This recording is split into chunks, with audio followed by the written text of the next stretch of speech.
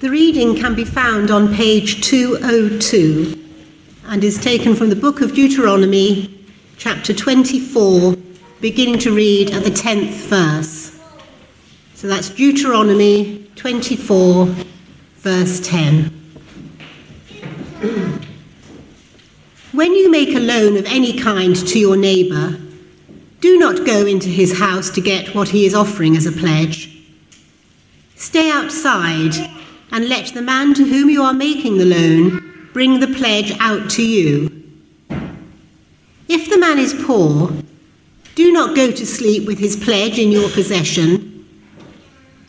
Return his cloak to him by sunset, so that he may sleep in it. Then he will thank you, and it will be regarded as a righteous act in the sight of the Lord your God.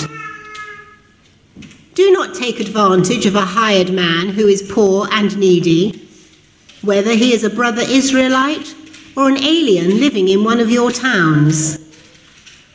Pay him his wages each day before sunset, because he is poor and is counting on it. Otherwise he may cry to the Lord against you, and you will be guilty of sin. Fathers shall not be put to death for their children, nor children put to death for their fathers. Each is to die for his own sin. Do not deprive the alien or the fatherless of justice, or take the cloak of the widow as a pledge. Remember that you were slaves in Egypt, and the Lord your God redeemed you from there. That is why I command you to do this. When you are harvesting in your field, and you overlook a sheaf, do not go back to get it. Leave it for the alien, the fatherless, and the widow, so that the Lord your God may bless you in all the work of your hands. When you beat the olives from your trees, do not go over the branches a second time. Leave what remains for the alien, the fatherless, and the widow. When you harvest the grapes in your vineyard, do not go over the vines again. Leave what remains for the alien, the fatherless, and the widow. Remember that you were slaves in Egypt. That is why I command you to do this. This is the word of the Lord. Thanks be to God.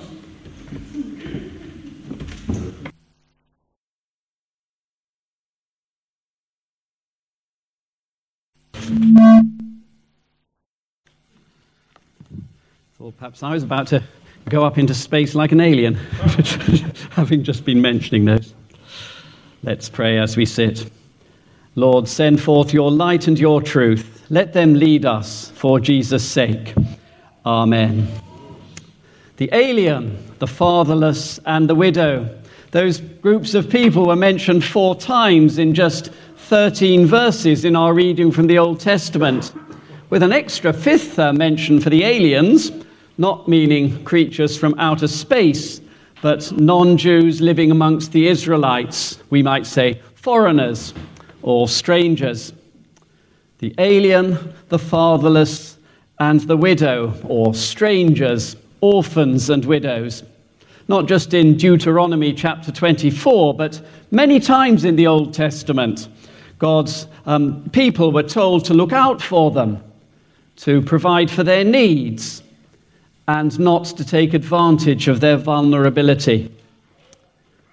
God himself is described in the Psalms as the one who has a special care for strangers, orphans, and widows. And when prophets such as Isaiah and Jeremiah and Zechariah spoke about God's judgment coming upon the Israelites and how they'd go into exile, it was not only for their religious idolatry, but also for their neglect and mistreatment of these vulnerable groups of people. It may seem strange to go right back to Israel before the exile, 550 BC and earlier, for our Bible reading on the topic of looking out for the vulnerable in our series on being good news for our community. But that time before the exile to Babylon was the last period in the times covered by the Bible, when the people of God had complete control over their affairs and the way they ran their society. After they returned from that exile, the Jews were dominated by one empire after another, the Persians, then the Greeks, then the Romans, and their own religious laws could be overruled. And then when it came to the earliest Christians, well, very few of them held positions of any influence in their society or in the Roman Empire. Just one or two that perhaps mentioned because they stood out as different from the others, and many of them even slaves. So they were in no position to affect the way that the countries were ruled or to change the laws. And so perhaps that's why the writers of the New Testament tend to concentrate more on individual personal behavior or just what went on within the Christian community, rather than on wider issues over whom the early Christians had no influence or very little. For example, in Acts chapter 6, we read about the church in Jerusalem making arrangements for widows, for the fair treatment of Jewish widows and Greek-speaking widows in their equivalent of food banks, sharing out food to those in need. And of course, the principles of Jesus' teaching about God's kingdom, of love and of justice, have inspired later Christians to work for change in their societies. They still do. But there's no blueprint for Christian laws in the New Testament itself. So we can still learn then from how the Jews were told to look after the vulnerable groups in their society, even though those Old Testament laws don't apply to us directly as Gentiles living in the New Testament era. So do please keep open that passage, Deuteronomy chapter 24 on page 202 in the Pew Bibles, in the sort of second column on that page 202. And I'm going to pick out various things from verses in it, which I think show principles of the way that we can look after the vulnerable today. And the first thing I notice in verse 10, where we started, is that the Jewish people were told to take care to respect the dignity of people who were vulnerable.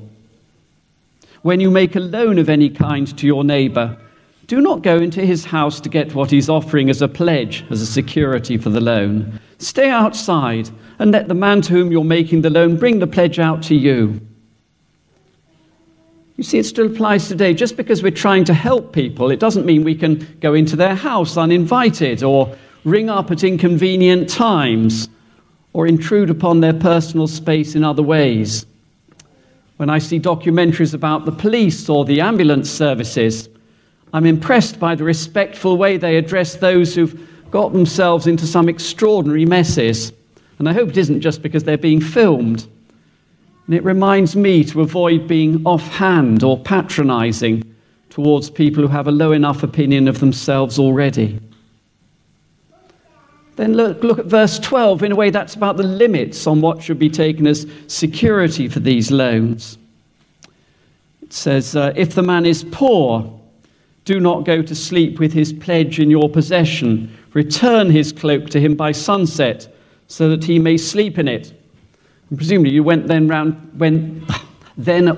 to the house next morning and sort of took hold of the coat as a sort of a security again and gave it back again in the evening until the money was repaid. But it's a balancing of principles, isn't it? The principle of our right to our own property isn't allowed to override the principle that no one should be deprived of the essentials of daily life, however poor they may be. In our society, we try to do that by setting a minimum wage. But we still need to do more to ensure that everyone hasn't just got a cloak to cover themselves up with at night, but a roof over their heads as well. And locally, we can help to do that by supporting Open Door and Taunton Association for the Homeless. And elsewhere in Taunton, there are Christians based both at St. James's Church in town and the Vineyard Church who are involved in giving advice to those who have problems with debt. And I'm sure that Adrian or Julie in the office could put you in touch if you or someone you know has financial worries and are trying to sort out how to cope with them. The end of verse 13 reminds us that God sees how we treat those who are in debt as well as the person who's grateful for being spared from a night out in the cold. Verse 13, then he will thank you, and it will be regarded as a righteous act in the sight of the Lord your God. Then on to verses 14 and 15. Well, there the focus is on paying wages on time. Do not take advantage of a hired man who is poor and needy, whether he's a brother Israelite or an alien living in one of your towns. Pay him his wages each day before sunset, because he is poor and counting on it. Otherwise he may cry out to the Lord against you, and you will be guilty of sin. I mean, there are still many parts of the world where people are simply paid by the day and they need that money to buy the food to keep their family going for that very day. But it's still important to pay our debts, pay people who work for us on time. As the church treasurer, well, that's my responsibility, and I think it's important that we pay promptly, not so just leaving it till the end of the 30 days or whatever is on the invoice, especially when we're dealing perhaps with small firms and the self-employed. But it also affects our witness to larger firms. When we were building the community centre, I think that one of our consultants was quite surprised when we reminded them to send us a bill for the last part of their fees that they seemed to have forgotten about. And that, in fact, was over a year after the building was finished, when they'd sort of made sure there weren't any loose ends that needed to be tidied up. But paying a fair price is also important on a global scale. And we're grateful to Gil and Anne Bird for continuing to remind us of the importance of fair trade. Then we go on to verse 16, which might not seem relevant, having abolished the capital punishment over 50 years ago in this country, and where I'm glad to say we don't have, or in general don't have, that sort of thing of family vendettas like you get in some societies in some parts of the world. I think that's what it's getting at in verse 16 when it says, fathers shall not be put to death for their children, nor children put to death for their fathers. Each is to die for his own sin. But there are still many areas today where children suffer for the sins and failings of their parents, whether financially or by the reputation they inherit. And we need to guard against insensitive words and attitudes that label children on account of the way that their parents choose to live. Verse 17 may speak directly to the current situation of child refugees. Do not deprive the alien, the foreigner, or the fatherless of justice. It's important that each individual case is heard, and is heard quickly. It may be possible to help in this country. I know that there is some support for some Syrian refugees happening in Somerset through the churches. That's I think it's just about being put into practice now. But it may be decided that help can be provided more effectively near the refugees' country of origin, and with more chance they'll eventually be able to return home in safety. The practicalities, well, we have to judge what's right. But the principle of having justice for even those who are foreigners or can't really argue their own case is important. Remember that you were slaves in Egypt, and the Lord your God redeemed you from there. That is why I command you to do this. That's what verses 18 and verse 22 say about the motivation that the Israelites were to have for helping the strangers, orphans and widows. We can easily become unsympathetic towards the vulnerable if we fail to see how we, or perhaps previous generations in our families, have been in similar situations themselves.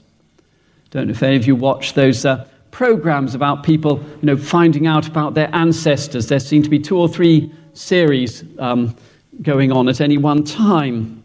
The most moving moments in those programs are often when the people who are very successful today see evidence of the distressing circumstances in which their ancestors lived, perhaps when they look through the records of workhouses, that sort of thing in the 19th century. It's probably an inevitable side effect of any social welfare system like ours that it produces a sense of entitlement that can in some cases undermine the will to work. But there's another sense of entitlement that's unjustified. That's on the global scale, the unjustified sense of entitlement that we have in our own rich Western societies, where somehow we feel that we deserve our comparatively high standard of living, whatever its impact on the rest of the world. Then again, we may be tempted to be judgmental about the way some people have contributed towards their own problems. In that case, we need to remember that we too have been redeemed, means bought back, not of course from slavery in Egypt, but from spiritual slavery and spiritual death. Rather, let's say to ourselves those traditional words, "There but for the grace of God go I," and really mean it. Then perhaps we'll be more ready to adopt the more generous attitude that's encouraged there in verses 19 to 21. When you are harvesting in your field and you overlook a sheaf, do not go back to get it. Leave it for the alien, the fatherless and the widow, so that the Lord your God may bless you in all the work of your hands. And then there's the same principle in verse 20 about beating the olives off your trees, shaking your apple trees, the pears and so on. I suppose the idea is that you collect what falls and then you just leave others for people to go through your garden and pick up on their way by. And similarly with grapes in verse 21.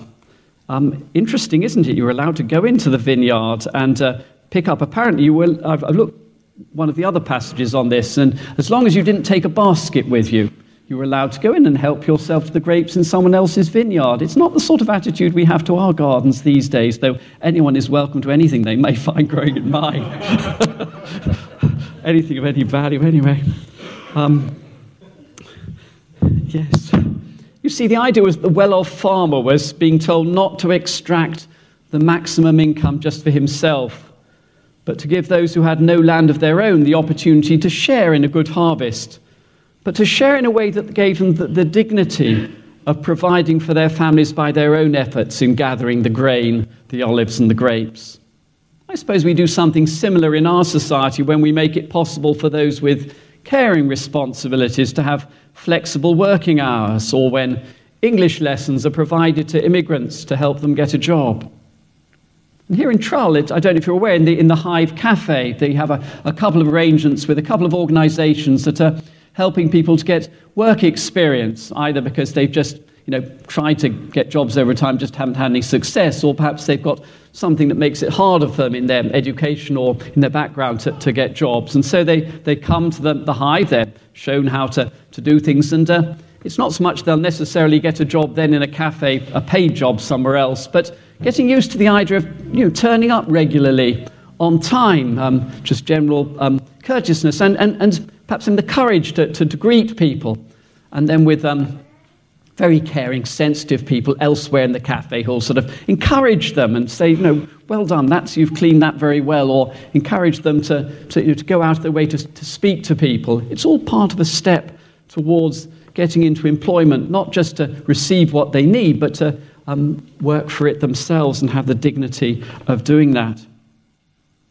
But is it just strangers, orphans and widows? I can say windows for a moment. They're more vulnerable in All Saints Holcombe than All Saints Trull. Strangers, orphans and widows who are vulnerable today. In Old Testament times, their needs stood out as they had no land of their own and no one to provide for them. Well, in our society, we have pensions and benefits and social services, even if they're all under greater pressure at the moment. And as Christians, we're called to speak up for those who find it harder to stand up for themselves, or whose voices have little influence over those who have financial muscle or political power. We may feel that our own voices carry little weight, but we can still make a little difference, even on a smaller scale. I've already mentioned things that we're doing here, or that Taunton churches are doing about debt and homelessness and fair trade.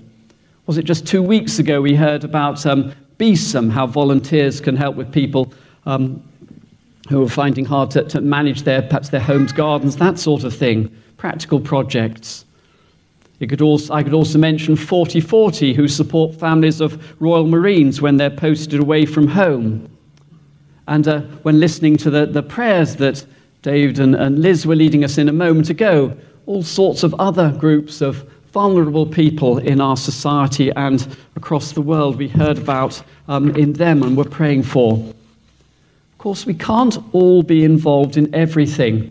One of the difficulties of hearing about these different groups is that sometimes we get almost weighed down with the number of different problems there are in the world around us. But we can encourage those who are doing these things and take an interest in how they're going. But also I think we can think, who are the strangers and orphans and widows that we might know and perhaps for whom we're their only Christian contact?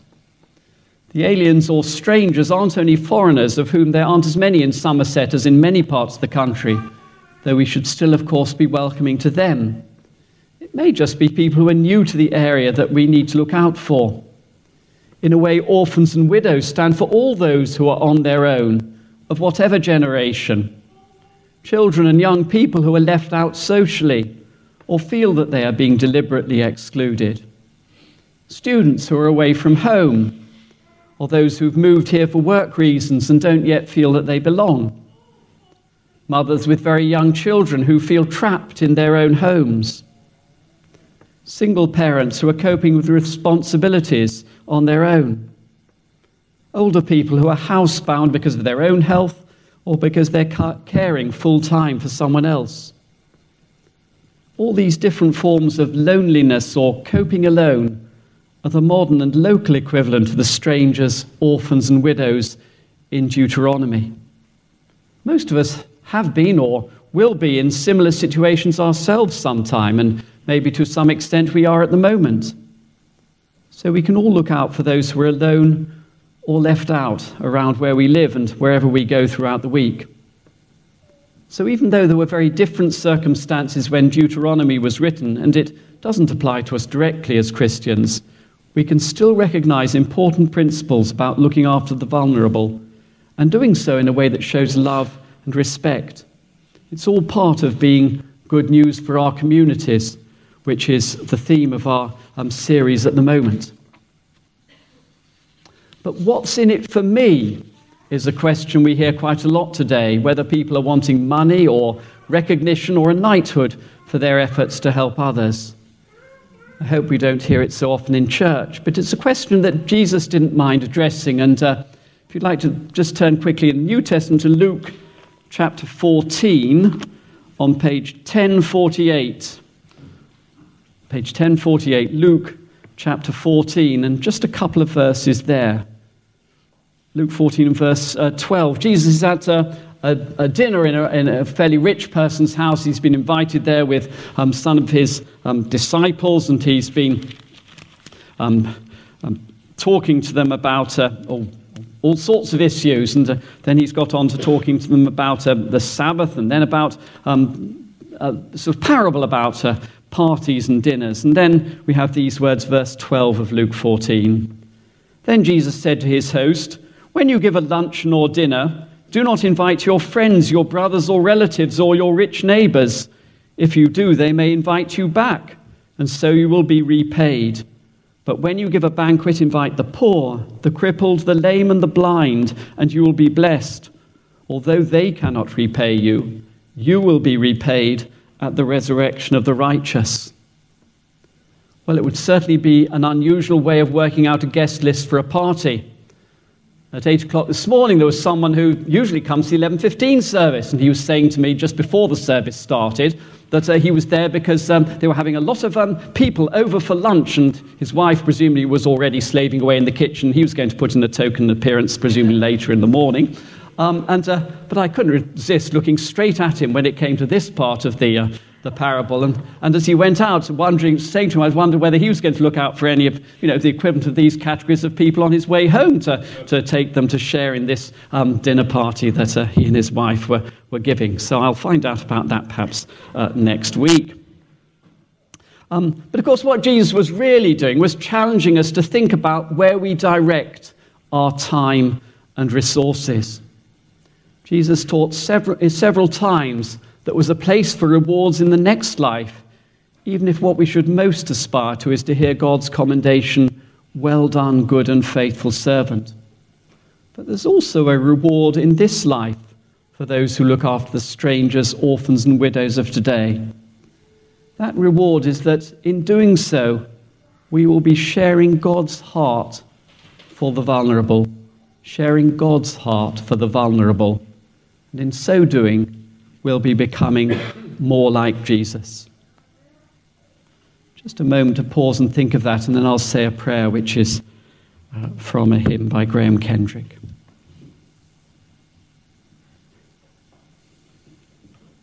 God of the poor, friend of the weak, give us compassion, we pray.